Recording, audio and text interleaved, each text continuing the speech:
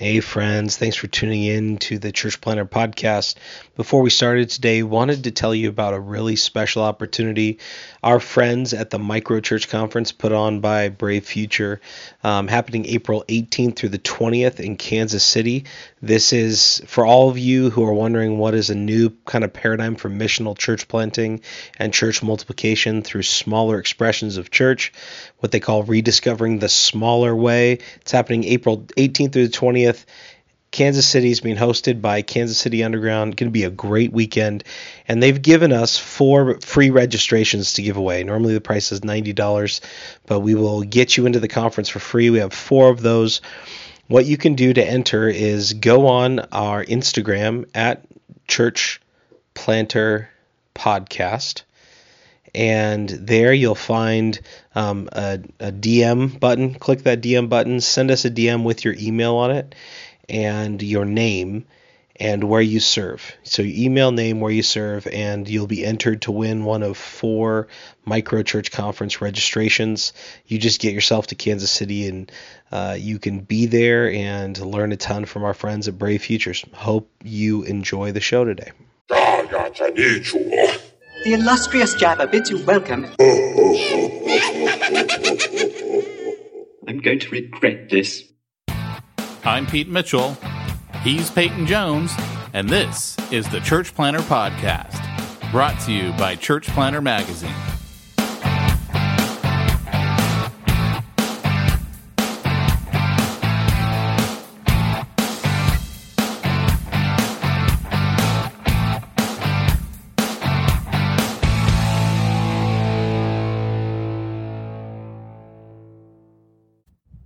Did you know that 98% of people say that they would attend church if invited by a friend, yet only 2% of churchgoers say they're actively inviting? Reach was started to change this stat, to give people a better way to invite. Reach equips congregations to invite friends in a powerful and scalable way. For every check-in on Facebook and tag on Instagram, a donation is made to a kingdom-building cause. More people hear about church from their friends, and more good is done around the world. It's that simple. Reach is offering a special promotion for Church Planter Podcast listeners. Get your first month free. To get started, just visit Causley.com/reach and sign up using the promo code podcast. I made my money the old-fashioned way. I got run over by a Lexus. You're kind of freaking me out. I'm watching this, and I hear your voice, and I'm looking at you on the screen, and your mouth's not moving, and I'm like, wow, Pete's a ventriloquist. So should I do this next time? Absolutely, it'd be like a real life jib jab. Sometimes I like to pretend that this isn't audio only, that this is video. And so I'm making faces at Peyton that none of you get to enjoy. That's all I'm saying. All I can say is Pete has forever traumatized me with the amount of jib jabs he sent me, particularly the one of the guy in his boxer shorts doing obscene things with a towel. It wasn't obscene. He was just drying himself. It is, unless I'm your wife. That was a birthday jib jab. Can these guys even be saved? Why didn't I put that in a soundbite? Why? Share your special soundbite. All right, guys. See if you can figure out who this is. Is this Pete Mitchell? This is Nigel calling for Pete Mitchell. Pete, it's Nigel. Please call me back. It's important that I speak with you, Pete. And who was it? Drum roll, please. What I love is that was you, and you're like, who is that? Who is that? I'm like, it's you, you idiot. It's you. I don't know you save it. Didn't you save one where I sang a big song to you once? I don't know about the song, but this is my favorite sound clip. My next book is going to be called I Wish I Had Listened to Pete. Bam! No, it's so wrong. That is forever immortalized on the Church Planter Podcast. I wish I had listened to Pete Mitchell. Dude, what I love is, for those of you who don't know, you were listening to the Church Planter podcast, and we do a little thing here at the beginning we like to call Smack Talk, which is purely selfish, and we do it to entertain ourselves, and then we give you the good stuff for free at the end. So, like, what are you complaining about? And if you want your money back, we'll be happy to give it to you. Now, let's get back to the Smack Talk. My favorite, so we got this thing called Bivo Inner Circle, which you can find all about at BivoInnerCircle.com. By the way, today's episode is also brought to you by BivoInnerCircle.com. Wait, what was that, Peyton? Was that BivoInnerCircle.com? .com. Okay, all right. And so we got a husband and wife that are in the Bivo Inner Circle, Stephanie and Tim. And we mentioned Stephanie on the podcast, and then all we do is refer to Tim as, and her husband. And so he like chimes into the podcast. He's like, yeah, I love how I don't even get my name mentioned on the podcast. I'm just Stephanie's husband. Well, yes, Tim, that's it. That's how it works, man. Welcome to the pecking order. You now feel my pain. You make me feel like a natural husband. Yeah. Oh, yeah. Oh, my gosh. So, what'd you have happen to you this last week? Oh, my gosh, dude. I had the worst experience. Not only was it a bad experience, it also proved to my wife what a sissy I am, particularly in the face of supernatural things. And now, keep in mind, and I know to you, Pete, this is crazy talk, but keep in mind, I've been in exorcisms. You know, I've seen things that are not cool at all in ministry on the supernatural level. I grew up in a house where things went bump in the night. Supernatural things are not foreign to me, but I got to tell you, if it's something out of an 80s, supernatural scare film, I'm like a little girl, man. Like, ngang, ngang, ngang. That's how my reaction was. So my girl, right? My 4-year-old, she can't sleep without the light on. And we've got right now, because my house flooded, we've got both the little girls in a double bed at the place that we're staying while the work's being done. So my daughter has wicked pillow head. So she has this hair that when she wakes up, it's big. It's like Medusa. It's giant. If you ever saw So I Married the Axe Murderer. Remember when Mike Myers is like, oh, look at the size of the melon. It's like an orange on a toothpick. Wait. If we're going to do that one, we got to do it right. I'm not kidding. It's like Sputnik. It's an orange on a toothpick. Head down now. Now. Head, pants, now.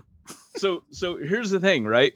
Every millennial out there has no idea what we're talking about. No at all. You should have seen me training church planners this week. All these references were going right over people's heads that were like, in their 30, maybe 30 years, maybe right around the 30. Everyone else was getting it and laughing. It was great to be over 40. Sorry. My training. You got me on one of the greatest movies ever made. So I Married an Axe Murderer. Here's a great line from the movie. Marry me. No. Please? Hey, it worked for you, Pete. I'm just saying. Man. That was just so funny. She says no, and he goes, please? Party on, Wayne. Party on, Garth. So here we go, right? So my daughter, I'm watching TV. The wife and I are watching TV, and we're watching the murder of Lacey Peterson, which is kind of creepy because, it reels you in and you're there. Now, I don't get scared. I'm Karate Man. I don't get scared of, people murdering because I have short man syndrome. So I can take everybody, right, in my own head. I'm not afraid of you. Scott Peterson, I'll kill you, right? So I can take everybody in my head. So here's the deal. Just tell me, should I be playing the Ghostbusters theme music right now? That's all I want to know. Yes. Because my mind did weird things when this happened. Because what happened was, you know how like your subconscious picks up on something right before your conscious mind does? Out of the corner of my eye, I have this strange thought like, there's a hobgoblin on the side of my bed. And what had happened is she had snuck in to the room, and she always comes to me in the morning. It's me. This little bony hand comes and it, grabs my shoulder, touches me, Daddy, always me. Never mom. She's like, I'm not even wasting time with that. Dad's the light sleeper, which is ironic because I was a total knockout sleeper before I had kids. Now, if my kid, probably because of her breathing problems, I learned to sleep light, man. I was like, what was that? Slightest thing. I could hear my daughter in the midst of a deep sleep. I could hear her struggling to breathe, and I flew out of bed, man. That's a skill I developed. But here's the deal. She just goes over and she stands on the side of my bed, and she must have crouched down. She's tiny. She's short, right? She's about the size of a hobgoblin. But she You're calling your daughter a hobgoblin. I swear to you, my mind created a hobgoblin instead of my daughter, right? Logical people would be like, oh, that must be one of my children. But my mind, a split second before my conscience realized, because it was dark in the room, and it was there's darkness. And then when someone's standing in the darkness, they're almost like a blacker shape. I don't know how to put it, but a solid object is a more solid, it's a darker shape in the dark. And so what happened was, I guess my subconscious made out the outline of her with this big head, of hair. And my mind went to this 80s film I saw in the 80s, which was probably really a 70s. I don't remember. I think it was called They Live or something. I'll find out what it is. But it was this couple moves into this house, and the husband's always away on trips. And these little hobgoblins in hoods come out of the walls at night. They have a secret opening, and they try to drag her down into this pit that goes straight to hell. Do you remember that movie? No. They did a remake of it a couple years ago. And I saw this thing when I was a kid, and I only saw a few minutes of it, and it traumatized me. I mean, and it's funny. I'm 44 years old now. I must have seen that thing 38 years ago. And it's still in my psyche, because that's what I think is standing at the side of my bed. Because all through it, she's trying to tell everybody there's hobgoblins living in the wall. And her husband's like, oh, no, there's not. He gives her Quaaludes and, has her see a shrink. And at the end, they drag her down through the wall, to hell. So I'm watching this movie, and I go, I hear this, Daddy, like that. And I go, oh, like that. I mean, I flew out of that. I mean, I jumped, and it was my wife is my daughter. I shock her so bad that she starts crying. And because I scream, and my wife is she looks and she starts laughing, what's wrong with you? And my adrenaline's going. And all I can think to say is, I thought she was a hobgoblin. How do you explain that? I thought she was a hobgoblin. Oh my gosh. That's it, man. Game over, man. It's game over. Hey, have you seen the commercials for that? Well, you don't have TV, so I don't think you have. The new remake of Stephen King's It with the creepy clowns. Yes, and I so want to watch that on Halloween. They're doing a special showing where everyone has to come dressed up as a clown. Are you serious? There is no way I would ever go see that with a room full of clowns. Clowns are right up there with, I don't know, the most scariest things that I can think of. They are pretty bad, dude. They are pretty bad. That's what your story reminded me of. I think you should go see that with the clown audience. Oh my gosh, dude. Yeah, that I could handle. Clowns don't freak me out. But man, I am telling you. How is that possible? Clowns, I'm cool. Dolls with knives, way, like that. And moray eels. How about a clown doll being held by a little person dressed up as a clown? Right. Oh, yeah, that's all kinds of spooky, man. I'm just saying, you might as well just kill me right now. Hey, did you see the stinking movie did you listen to any of the stuff on our Bible Inner Circle when people were talking about it started with bear stories, right, from our podcast last week. I don't even remember what we talked about. I'm like getting all these messages. You know what bear means? Look it up in the Urban Dictionary. I'm like, I have no idea. I don't even know what I said, let alone what any of this stuff supposedly means. But yeah, oh my gosh, what are you doing? dude, You got to go. What's that? What are you doing? You got to go. No, I'm trying to find what this movie was from the 70s. Stop with your movie.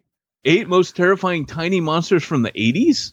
I think. Oh no, I have anti-porn software and it won't go there. I don't know what in the heck it thinks it is. Like 8 most terrifying tiny monsters and won't let me go to that site. So, Well, trust me, if the porn filter's telling you not to go there, that's probably a good thing. So I guess like this is a thing. Like this is a thing online. Like I'm looking right now and like goblins living in walls. Apparently there's a lot of people that think they have goblins living in their walls in America and they're posting all about it. I'm not making this up, dude. I know you're not making this up. How is this news? Goblins in my basement is one. Goblin encounters making the most out of small spaces. Goblins? Your ghost stories. Dude, people are freaks. You're the one who called your daughter a hobgoblin, and you're saying people are freaks? Hey, all I'm saying is this must be like the reptilian craze where people actually believe this. I knew that the hobgoblin was really my daughter, like within a split second. After you scared her In to my death defense. and made her cry. I know. I still feel bad about that. Yeah. Yeah. How did Libby take it all? She was asleep. Are you She all doesn't in the wake same up. room, or do you have separate rooms? Separate rooms. We were in a hotel room together for a couple weeks. Yeah. And then we had this, you didn't see it, man. We had like this mansion on the bluff overlooking the ocean that was, it was pretty special. Airbnb. It was. I'm telling you, man, it was rad. It had a Pac-Man machine. I think I told you. I rediscovered my love for Burger Time. Do you remember that game now? I see you don't remember this stuff. I do, You're a little actually. bit younger. Yeah. Remember Burger Time? Yeah. That was like the best game ever. Yeah. Yeah. Hey, so I learned things you should never say to your pastor when his wife just has major surgery. Suck it up, Buttercup. That's what I said. No, you didn't. I said, this is after church. I walk up to him. I go, just tell your wife to suck it up. He's like, yeah, I should just tell her to rub some dirt on it, right? She has, like, Your pastor's rad. I know, right? Because he deals with me. Like, he's got, his wife just has major surgery for, I don't even know what, but it was, I guess she's had cancer in the past, and she doesn't have cancer now, but there was something that they needed to go and take care of. And that was my response to him. Hey, just tell her to suck it up, man. But why should you never say that if he appreciated it and returned the humor? I figured it was the appropriate thing to say. It was. Yeah. It totally was. Yeah. Yeah. Too soon? Too soon? Well, as long as you followed up with a good too soon, you're all right. You're golden. That's what I've learned from Pete Mitchell. She finally came to the church this last Sunday, and I go, this whole you being not well right now. I go, it's totally not cool. I go, you got 4 kids to take care of. She goes, 4? Oh, you mean Justin too? Her husband. I'm like, yeah, that's pretty much what I mean. What you need to do is just when you see her, as long as he can hear you, just go, hey, Buttercup. That's it. That's all. Oh my gosh. Yeah. I had so many great stories to tell you, and I don't remember a single one of them. I don't. Well, I think my hobgoblin story kind of sucked all the oxygen. I think you kind of left it on a high mark, and there's really no way anyone can compete with that. I wish I had a hobgoblin sound effect. I don't quite know what they sound like, so Hobgoblin sound effect. Yeah, I don't know, man. What does a hobgoblin sound like? I have no idea. But maybe we should actually just get into our topic then. What is today's topic, by the way? Today's topic is, do we have him? A hobgoblin sound effect? Yoda. Maybe a hobgoblin sounds like Yoda. I don't have Yoda in the soundboard. Oh, man. We need to get that back. We used to have that. Here's what I have. It's not Yoda. It's as good as I got. Hey, this is Lance Ford, and you're listening to Hardcore Church Planting with the two greatest metrosexual hosts in church planting world that you'll ever meet. I was very kind of him. Not true at all, but very kind of him. Of like anyone so. who's not a metrosexual, it would be the two of us. Like, we're not even on that scale. No, I don't even know what it means. I know that means you're a pretty man, but other than that, I don't really know how you would get to be like that. I mean, I shave, like my toiletry kit is like a Spartan. It's like a razor, which almost never gets used.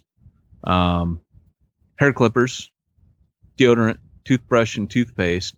And if I'm fancy, I throw in some lotion for my face every 10 years. Wow, you lotion your face? About every 10 years. Wow. I buy one, and it sits there for about 7 years, and then I throw it out. Yeah. I don't have cologne. It's my natural scent. If you're around me and you think, Peyton, you smell nice, it's my natural scent. That's what I say. I'm Brian Emerson. You've been listening to Pete and Peyton, two guys that definitely need surf lessons. That's all I'm saying. I do, as a matter of fact. That is true. In fact, I just asked somebody if he would give me surf lessons, and it feels like asking someone out on a date when you do that. Like, there's a lot of like, you got to humble yourself to say, will you give me surf lessons? Because, they're going to, it's like asking someone to help you move. It's boring for them. And they're like, I want to go shred it, brah. Right? And they can't. They got to be with you. It's a weird day for me. Come on, give me a break. It's a weird day. Could you shut up and give us some money? So the topic today there we go. There we go. Let's just There it is. work right into the topic. So the topic today is church planting training centers. What would they look like? What would you have to do in order to make them like a training hub like Ephesus? This is something that's very, very close to my heart. If you were to ask me, Peyton, what's the next thing in the world of church planting? What is the next thing on the horizon? What would I have to start doing to get ahead of the curve? This would be it. This is where I think it's all heading. And transition. Okay. All right. So thank you for throwing me the ball, Pete. I have caught it, and I'm going to run now with this ball, and I'm going to score a touchdown. So here we go. Training center. So if you go into Paul's missionary journeys, you start off and you see that Paul starts off, he does his first missionary journey, doesn't put a lot of forethought into it. He goes out with Barnabas. They take John Mark along. That's Barnabas's nephew. And the two of them make it. John Mark goes home pretty early on. And Paul and Barnabas do it. But, a year later, they're sitting around at home, and they get reports that Galatia's not doing well. So Paul fires off his letter to the Galatians. It's fiery, but he knows, there's probably more problems. And so in Acts, he says, hey, let's go back and strengthen the churches that we planted. And so it really is not meant to be in the beginning a strong church planting venture. It becomes one, but Paul gets more strategic. When he visits the places he's been, he recruits people like Timothy and others, Silas. He starts bringing people with him and depositing them in other places that he visits so that they can carry on the work of strengthening and establishing and discipling. And so he realized that he didn't really have a game plan on his first missionary journey to make sure that the churches were healthy, sustaining, reproducing, not sinning, not creating new heresies. So he really needed them to be strong. And on his third missionary journey, he starts getting more strategic. And this is where he heads to Macedonia. He goes to Ephesus. Ephesus was a metropolis, just a massive city that was very, very well established, had its own entrenched culture, and was kind of like a hub. It had one of the 7 wonders of the world in it, being the Temple of Diana, the greatest Diana of the Ephesians. You remember the riot? I've stood in that stadium where Paul was on trial. it's like the flipping stadium in Rome. It's massive. And there was an upper city of Ephesus, a lower city. I mean, place was dark. You understand that they burned their books of witchcraft and the book of Acts. Like there's still a presence there. And I hate to put it there. I remember being in a very narrow street that connected the upper and lower city. And I'm a little sensitive to supernatural things. And hence my hobgoblin encounter. And I remember saying to Andrew, this didn't feel right. Something's not right here. And I turned to the tour guide and said, what is this place? And he said, oh, this was the seat of the city. This is the place in the city where the governor would come and sit on a throne. And he goes, and it was right there.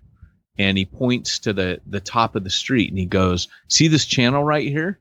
He goes, all the executions and the sacrifices for pagan worship for the good of the city were done right here before his seat.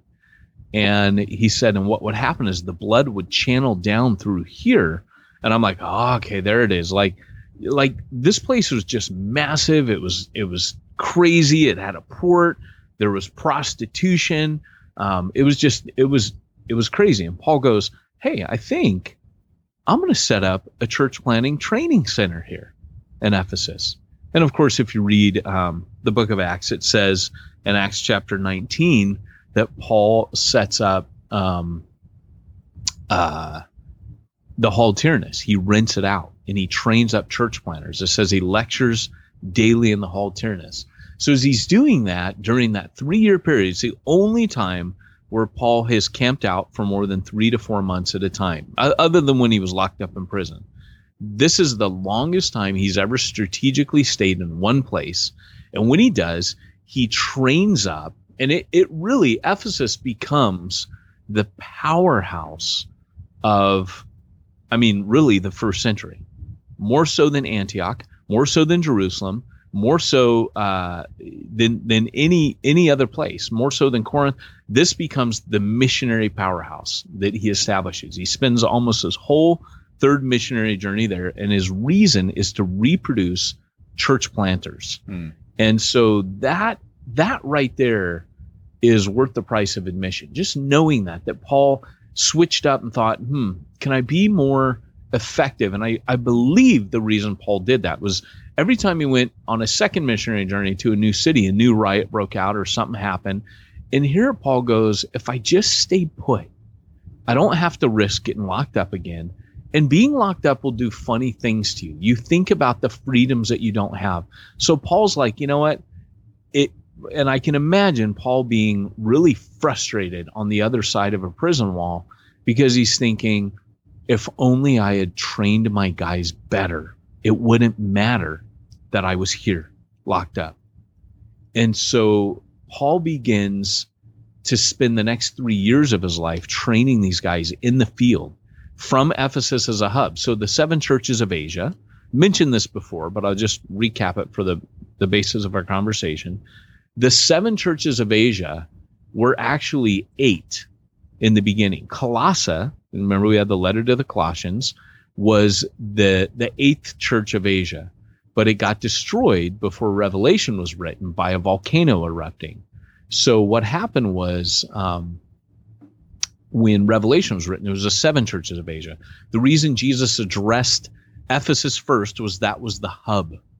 And the other churches, the 6 churches, were satellites. They were church plants that came out of that 3-year period. Now, this is all backed by scholarship. We don't talk about it. I can't tell you how many years I struggled through commentaries on Revelation trying to figure out why are the 7 churches of Asia grouped together? Why are there only 7? Why? They were all church plants out of Ephesus. Mystery solved. So the reality is that when Paul's looking at a training center, there's 2 elements. There's training, which happens when he lectures daily on the Hall Tyrannus.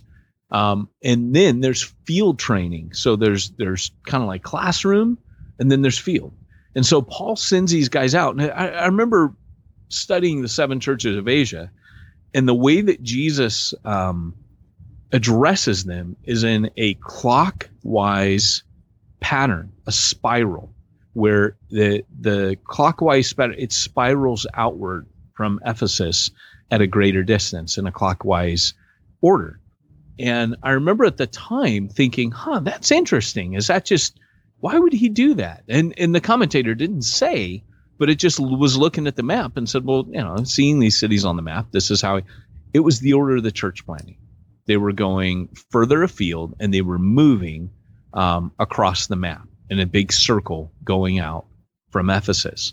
So all that to say, today, I think that one of the ways that we're training planters, which perhaps is not as effective, I think we need to have that kind of come to Jesus moment like Paul did, which is, hey, we're not as effective as we could be, and we probably need to switch it up and change our training of church planners. So, for example, if I train church planners and I take a church planner and I take a couple and I throw money at them and I train them and I launch them out, that's fine.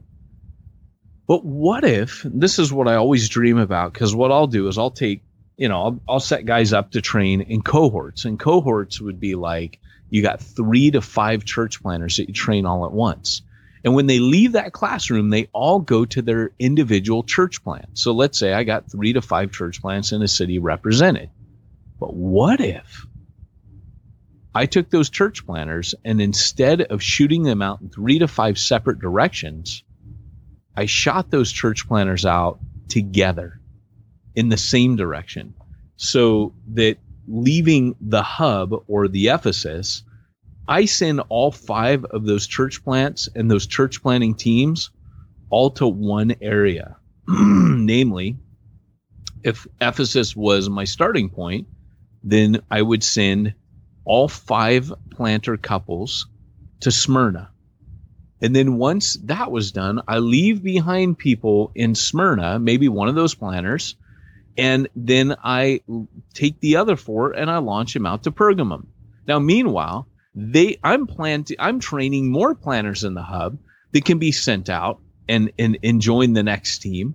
And what I've got is I've got a moving dream team. In fact, going from Acts chapter 19 to, listen to this. I've mentioned this before, but I think this is super powerful. Going from, let's see, where are we at? Acts 19 to 20. After, let's see, Acts chapter 20, after the uproar ceased, Paul sent for the disciples and encouraged them. He said farewell and departed from Macedonia. When he'd gone through those regions and given them much encouragement, he came to Greece. There he spent 3 months, and when a plot was made against him by the Jews as he was about to set sail for Syria, he decided to return through Macedonia. Sopater the Berean, son of Pyrrhus, accompanying him, and the Thessalonians, Aristarchus and Secundus, and Gaius of Derbe and Timothy. Where's he getting all these guys from? Right? Goes on. Tychicus and Trophimus, Timothy and the Asians. These went on ahead and were waiting for us at Troas, but we sailed away. So here's 8 people that Paul, right after his Ephesus hub, he's traveling with. Paul had effectively reproduced himself. And I mean, that is just fantastic. He is creating a Macedonian team. And then finally, when we hear about all the people in Rome, my theory is, and I got this a little bit from Frank Viola, when I read Frank Viola's book, I think it was like The Story Unfolds or The Unfolding Story or something. I had never seen before that Paul sent people ahead to Rome before he had ever been there. And that blew my mind. I'm like, well, that's his 4th tactic he employs. But where did they come from? Well, they could either be people from his other previous plans, or these were people that Paul had trained in his 3rd missionary journey. So his 4th missionary journey would be going on to Spain via Rome. But I believe he sent these guys out that he trained in the Hall of Tyrannus eventually to Rome. And that's how he knows so many people in Rome. Are you going to let me talk now? Yes. I didn't know if this was a lecture podcast or if it was an interactive podcast. I told you I was going to run with that ball, and you can see me winding up. As soon as I start saying, And Paul's first missionary, you know, I'm winding up. When I see you searching the internet while surfing your Bible on your iPhone all at the same time, I know I'm not getting a word in. I didn't surf the internet. I actually just went on my Bible. I had to pick that up. It's not easy to talk and look for a verse at the same time, I'll have you know. But you managed to pull it off. I was quite impressed with that. I did. Thank you. Yeah. So tell me this. Because, my position is different than yours as far as, what you do in ministry. And I just kind of, look on to ministry, if you will. How are you saying that it's being done right now? Because you're saying this is what you think the future should be. I'm assuming is one center where you're training up people and then sending them out in the same direction and then get the next group in and send them out in the same direction and create these cohorts. Compare that to what's being done today, because I don't have any frame of reference for that. So what we're doing right now is we're training guys, and our training is not bad, but what we're not doing is training guys bivocationally. So, for example, we're not taking guys. There's two things here. Number one, we're training people in a full-time supported funding model. In other words, raise support and then go out and tear it up. And there's nothing wrong with that, because I think there's a time and place for that. But I see it as an oversight that the church, by and large, is not training people to plant bivocationally. And what I mean is, we might be talking about bivocationalism, but we're not giving them the skills. I've maintained before on this podcast that the Apostle Paul, when he took him out, he taught him his skill. And people are like, well, how do you know that? Well, they had to eat. And I know that Paul says, I worked with my hands so as not to be a burden from you, or burden on you. So Paul was not, raising support from all these churches. He was, I believe, opening that booth for tent making in the square, and he was training those people with him to do it. So what I think our training needs to do today is we need to train people to be bivocational. So what would an Ephesus Center look like? And I've mentioned this before, that the thing ahead of the curve for us would be what guys like Brian Sanders and Tampa Underground are doing. And by the way, if you come to Exponential West, I'm doing the mobilization track. These are the things I'm talking about. I'm actually talking about these exact things. What's next? What's around the corner? What's ahead of the curve? Where should you be thinking? And I'm talking about, I've got Brian coming out as a guest speaker talking about creating a hub, creating a community hub. And so what it looks like for me is, just in all the planners that I've talked to and the books I've read, I've kind of concocted in my mind an Ephesus style dream center where we train planters by, in the morning, and we get them out doing stuff in the afternoon or evening. In other words, field training, actually doing the stuff that we're training them to do, community engagement, involving themselves in the rhythms and the flow, the ebb and flow of society, commerce, and injecting themselves into the mainstream of society. And the way that I would see this, just picture with me, all right? Picture like a 2-story warehouse, half the size of Walmart. Picture something like that, like an office space. This is my dream. That we would have let's see.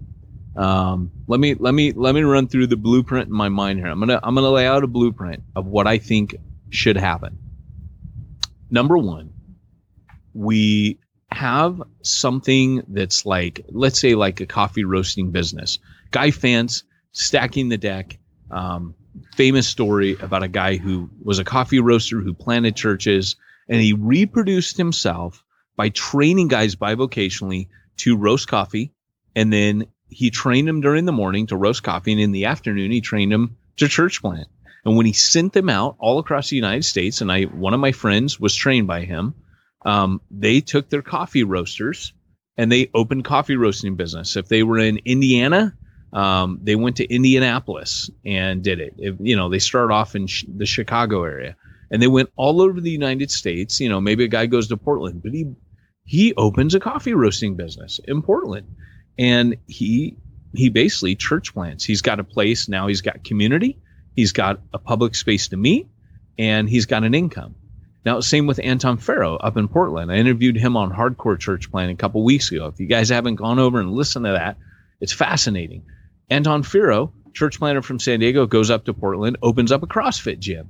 CrossFit doesn't meet on Sundays. So guess what? That place is empty. Well, not anymore, because Anton's church planting on that Sunday morning. Meanwhile, people are flooding in from his CrossFit into Sunday morning because he's building relationship, and he's got more than enough money to live off of because he now owns a CrossFit gym because he started one up. So these are the things that we need to be training planners to do. So go back to my warehouse idea. Here's this double-story massive building. You've got a CrossFit gym built in. You've got a coffee roaster built in. You've got a health bar mixed in. You've got businesses that are self-sustaining that are generating traffic. On top of that, you've got a public use center that you could do weddings out of. And the place I like to think of, because I live in San Diego, is Stone Brewery. If you've never seen what Stone Brewery did, they took the concept of a beer garden and they blew it up into how could we create the most beautiful public space for our restaurant and brewery and generate traffic from all over. I've literally been at airports and met people who said they're making a pilgrimage to Stone Brewery because I heard about it because it's so legendary. So I'm thinking a place like that. You do it where people can do weddings. It's absolutely gorgeous. People come in. There's a wow factor. Then you start running out of it. This is all first story, by the way. The wedding center's on the ground. It's got, you know, maybe beautiful windows. You're looking out.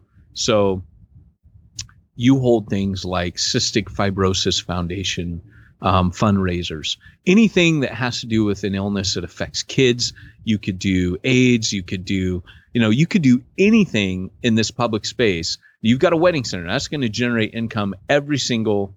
And by the way, if you're a millionaire out there, and you're thinking, I want to get involved and fund church planting, what have you, this would be a worthy venture to get behind. Something like this would be a game changer. And so that's the kind of deal. It's all self-sustaining. None of these businesses are, not currently generating money. These are going to be money makers. But then the point of having people like cystic fibrosis and other illness awareness groups, maybe cerebral palsy or spina bifida or whatever, you're having these people in because there is a tight community amongst these groups. And they don't, every bit of money that they spend renting a community center or wherever it is, and I've been to these because my daughter has both cerebral palsy and spina bifida, and there's a strong community there, but it's money. It's money that could have gone to help these kids. You posture yourself in a building like this to say, hey, come meet here. Now you are, as this nonprofit, you're not a church. Your church meets there. That's the beauty of it on a Sunday morning. But you've now postured yourself to use this beautiful space to earn the goodwill of the community. Just like the book of Acts. They sold their possessions and gave to as many as had need, and they grew daily in the favor with God and man. So here's the deal. You're growing in favor on a regular basis because you're serving your community. Now people are drawn to that. They know about it. You reach out to people in the special needs, special interest groups, and you start allowing them to use the space. You've now generated traffic there. They realize, man, this is like a community hub. They're going to start calling you before long. Now, here's the other deal, is up top on the second story, you've got offices. Now, some of these I would use for church planner training space. I would have training rooms. I would have offices for, whoever it is that's running this thing. And obviously, I work for NAM. Let's say NAM did this. We would have NAM offices, but we would also have offices for people in the community. Maybe things like AA, or I'd have things like, Big Brothers of America, or, think of any of your, we could sit here and brainstorm forever, but the most genius part is that's only half of the upper story.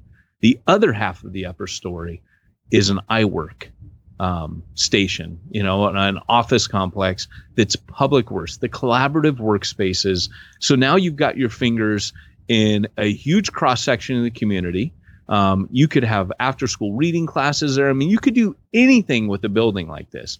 You've got all the people that are out partying. You're not going to really reach them on a Friday, Saturday night because they're trying to hook up with people and they're getting drunk. But you reach them in the morning when they're trying to hone those abs, right? Get that body, that chiseled look so they can go reach people on the weekends. You're reaching them on the other side. You're reaching them on the weekdays in their morning through their blood, sweat, and tears. So now you're in the business world as well. Now you're in the workspace because you're creating it. If you could do that, and then you have a church, not connected with it, but a church that meets there, that people are seeing this advertisement for nonstop, guess what the first churches are going to think of every single time that they need something? Boom, it's going to be you. I want to train church planners to think bigger. This is an Ephesus hub. This is a hall of Tyrannus. But if we could train planners to think that way and reproduce that, our church planners, our bivocationals, they'd be learning skills. Hey, you want to go plant? You want to go to Smyrna? Hey, here's a CrossFit gym. Knock yourself out, right? We just trained you how to run a CrossFit gym. Or, hey, you want to go roast coffee? Hey, take your coffee roaster to Thyatira. We just trained you to do that. Hey, you want to start a workspace, an iWorkspace? There's a church that NAM helped out. They wanted to do this. You know what the problem was? They didn't think big enough. They did it. It worked so well. They exploded out of their space.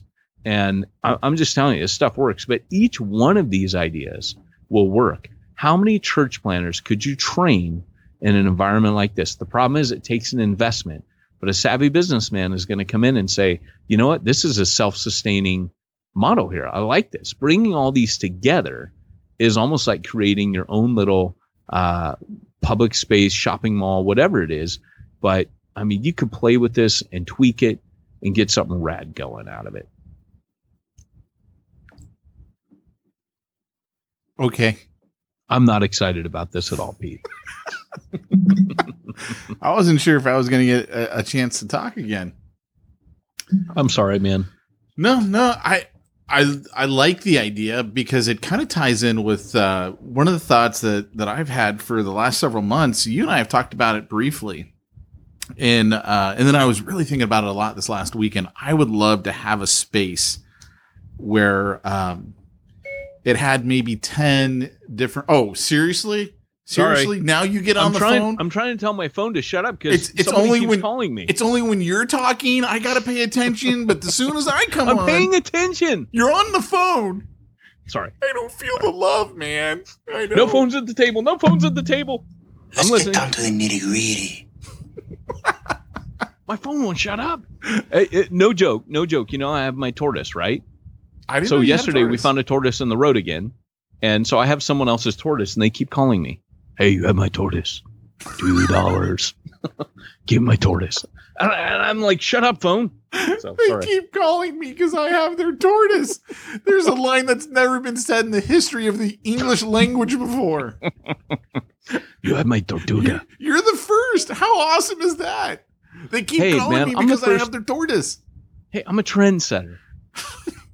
Give me my tortuga. No, anyway, back to what I was saying. Yeah, sorry. So I'd love to have a space, and I was thinking about this, of where you could have 10 individual rooms, preferably with their own bathrooms, where like Bivo pastors could stay at it and go to a training. So let's say we were putting on, like, we've got an event coming up in October where we're, inviting in all of our Bivo pastors who are in the BivoWinnerCircle.com. And we're going to be doing a training with them for over 2 days.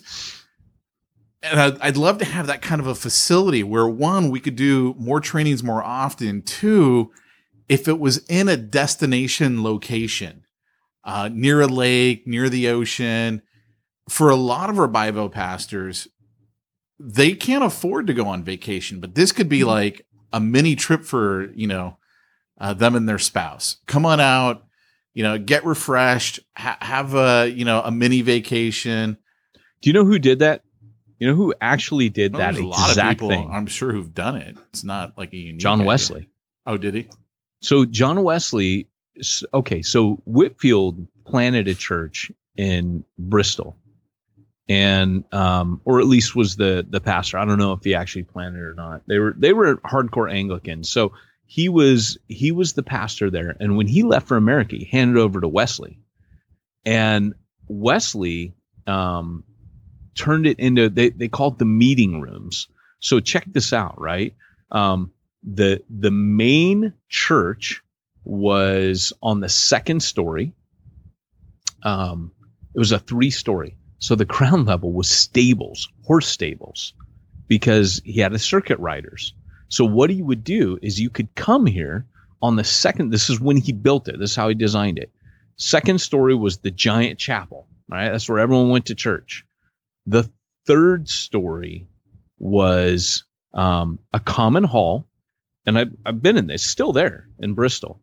There was all these bedrooms all around this common meeting space on the third floor. And it was called the meeting rooms.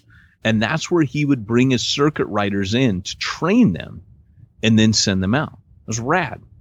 And look at the Methodists. I mean, I'm just telling you, like, there's something in this. We've got to do something better. So if I'm allowed to talk again, I'm not sure. Let me think about it. How long is it going to be? And well, now it's going to be really quick because one, we're out of time. And all right, sorry. No, I was just I. So what if we took your idea of the marketplace? And I don't think you could do all of these. Like, I don't think you could do CrossFit with this, but you buy a hotel and you do it in the hotel. You know, hotels always have that first floor where they've got different meeting rooms. You would have the facilities where people could stay. You could have the meeting room for the church. I mean, you could do all that stuff in a hotel building that you convert, maybe update to have some of this idea. Absolutely. Dude, I'd be so rad. So if you've got a hotel, man. If you've got a hotel and would like to donate it to the to this idea, Peyton's got a nonprofit. He can take it. Preferably in Southern California, because Pete and I, we don't like to travel that much. We want people to come to us. So if you could do it like somewhere between Long Beach and Oceanside, that would be even better. Could you sell your hotel and then buy us one here? Oh, there you go. I like that. You know, and if you do that, that'll take the burden off Pete, because I'm still waiting for him to buy me a charger. Did you know that's the joke? What? When I'm talking to people nowadays, has Pete bought you a charger yet? I'm like, no. Supposedly my best friend and everything, but he hasn't bought me a charger yet. Gosh. Do you know how cheap that is? I could buy you a charger, no problem. Well, dude, my truck's getting tired, man. I'm just saying. I just do a lease for you, though. I'm not going to buy it. Heck yeah, man. You know, lease is a way to go. I'm starting to move that way, brother. I'm kind of with you. I told you, for almost the same price I'm paying for my charger, I could lease the Hellcat. Would you wait? Oh, are you serious? Yes. Wait. Okay, so you know what's going to make that hurt more is when down the road you're all paid off, but your repairs on your car, you're like, dude, I might as well be leasing right now. I'm still paying. That won't happen with my cars. It doesn't. I don't drive enough. Yeah, I've only put on 3,050 miles since I bought my car. It was planting in Long Beach that killed me, brother. That's all I'm saying. Oh my gosh! And all the drives out to Oregon I do. Yeah, I don't know how you do that, especially with little kids. Yeah, I don't know how they do it. But after our last vacation, Jamie and I are seriously thinking about boarding school. If we don't send the kids, we might be going to boarding school. That's all I'm Luke, saying. You know what you like? The military. There's a little school called Greenbrier. Takes children from ages 4 and up. Makes them into soldiers. So I know that because that's where my grandpa went at 4. Well, that's awesome. Any final comments from you on your topic today? Okay, just to recap today, Paul, Third Missionary Journey, Ephesus Hub, John Wesley, Hellcat, and Luke going to military school. Great summary. Well, you know, another really cool thing I think you could do with like this model where you've got a bunch of rooms and some community centers. One of the offices you would not actually need is one for the accountant. Wow. How? Why not, Pete? Because surely that's important. There's a great organization called SimplifiedChurch.com, Josh Henry over there, and they could take care of all your accounting needs. They could take care of payroll. They could take care of everything for you. What about my IRS compliancy? They keep you out of jail. What? I'm telling you. There's another room I don't need to put in this thing. SimplifiedChurch.com. Although, if we built one, we would totally put a jail in it because that's just super cool. I don't know. You wouldn't put a jail in it? No. And here's my jail. Yeah. Do you know how many people you would keep out of your building then? Because they would be having flashbacks. I know. That's true. But what we would need, Pete, is a secret compartment. Well, there's we definitely need going to be a bookcase that moves. Oh, absolutely.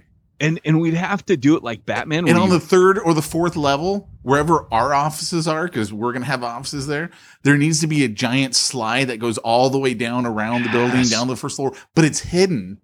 Okay. So you don't know. No joke. I might be getting a slide installed for my daughter. And we wouldn't have to pay for it. I'm not kidding. Because of her therapy. It actually is a possibility that we might get a funded slide for my daughter. And it's going to be big enough for me. Pay's going to go down that thing. I'm just saying. And I think there needs to be underground parking that the slide ends up going into. So here's the deal. I'll make you a deal. Slide. You put a fire pole in your house, but you only have a single story. Build a room and then put a fire pole in it, and I'll get a slide and we can take turns. How about a fireman's pole from the fourth story? Could you imagine? Oh my gosh! You'd kill yes, yourself. I can. You could kill yourself. I've never gone down a fireman's pole, but I will tell you one thing: I've been 30 feet up on a fireman's ladder, and that's no fun, brother. I got to tell you, that's no fun. I've had to carry a weighted dummy down one of those things, and it is freaky as heck. We started watching Vanilla Ice Project this last weekend because there was nothing on TV. Have you ever seen that? No.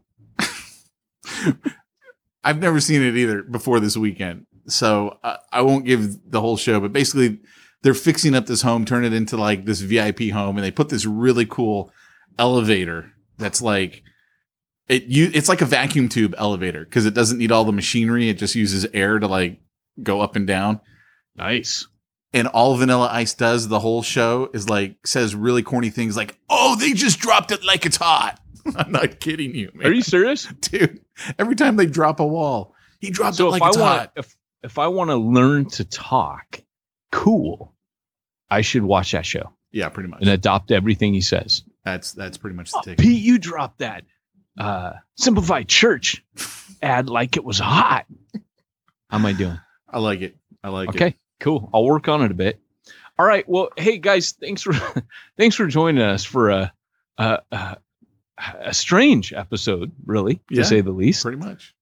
Pete and I haven't talked for a while. I was training all last week in San Diego, so we haven't really talked. So there was a little smack talk sandwich, a little in the beginning, a lot on the beginning, a little bit on the end. And this is what happens. We don't get to talk. Hobgoblin. Oh, it's a hobgoblin.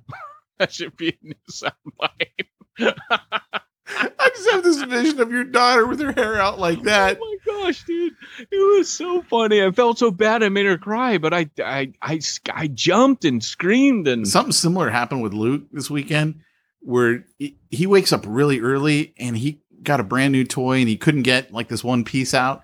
I'm still asleep and Jamie's in the shower and he comes over to me and like he's 3 inches away from my face and he's like, he wakes me up. I don't know what he says. He's like, I couldn't get this out. And I just like, wow. And I happened to drop a 4-letter word because I just was all of a sudden, I was like, what's going on? Yeah, I know about you from other stories that waking you up, startling you awake is not a good thing. Whatever comes out of my mouth, when you shine a flashlight in my eyes at 3:00 in the morning, I'm sorry. It's an involuntary response. Thanks, Mom. But you know what? When your mom's gone, you're going to miss that. I'm going to miss the flashlight in the eyeballs at you're going to miss that. 3:00 in the morning. All right. Well, hey, guys, this has been Peyton and Pete Mitchell. Now, Peyton Jones, I should, it's not like we're a couple or anything. Did I make it weird? Peyton Jones and Pete Mitchell reminding you, if you want to reach the ones nobody's reaching, you need to go where nobody's going and do what nobody's doing. Is this Pete Mitchell? This is Nigel calling for Pete Mitchell. Pete, it's Nigel. Please call me back.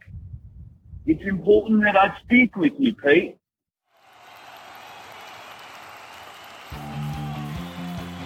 Thanks for joining us for another weekly episode of the Church Planter Podcast with Pete Mitchell and Peyton Jones. We'd love to hear your comments on this episode of the Church Planter Podcast. Visit us online and let us know what you thought at churchplanterpodcast.com. If you subscribe to us via iTunes and have enjoyed the podcast, leave us a positive review. The more positive reviews we receive in iTunes, the more iTunes will promote us to other church planners who would benefit from this show. This podcast is brought to you by the Church Planter Magazine, which is available in the iTunes newsstand or online via churchplantermagazine.com.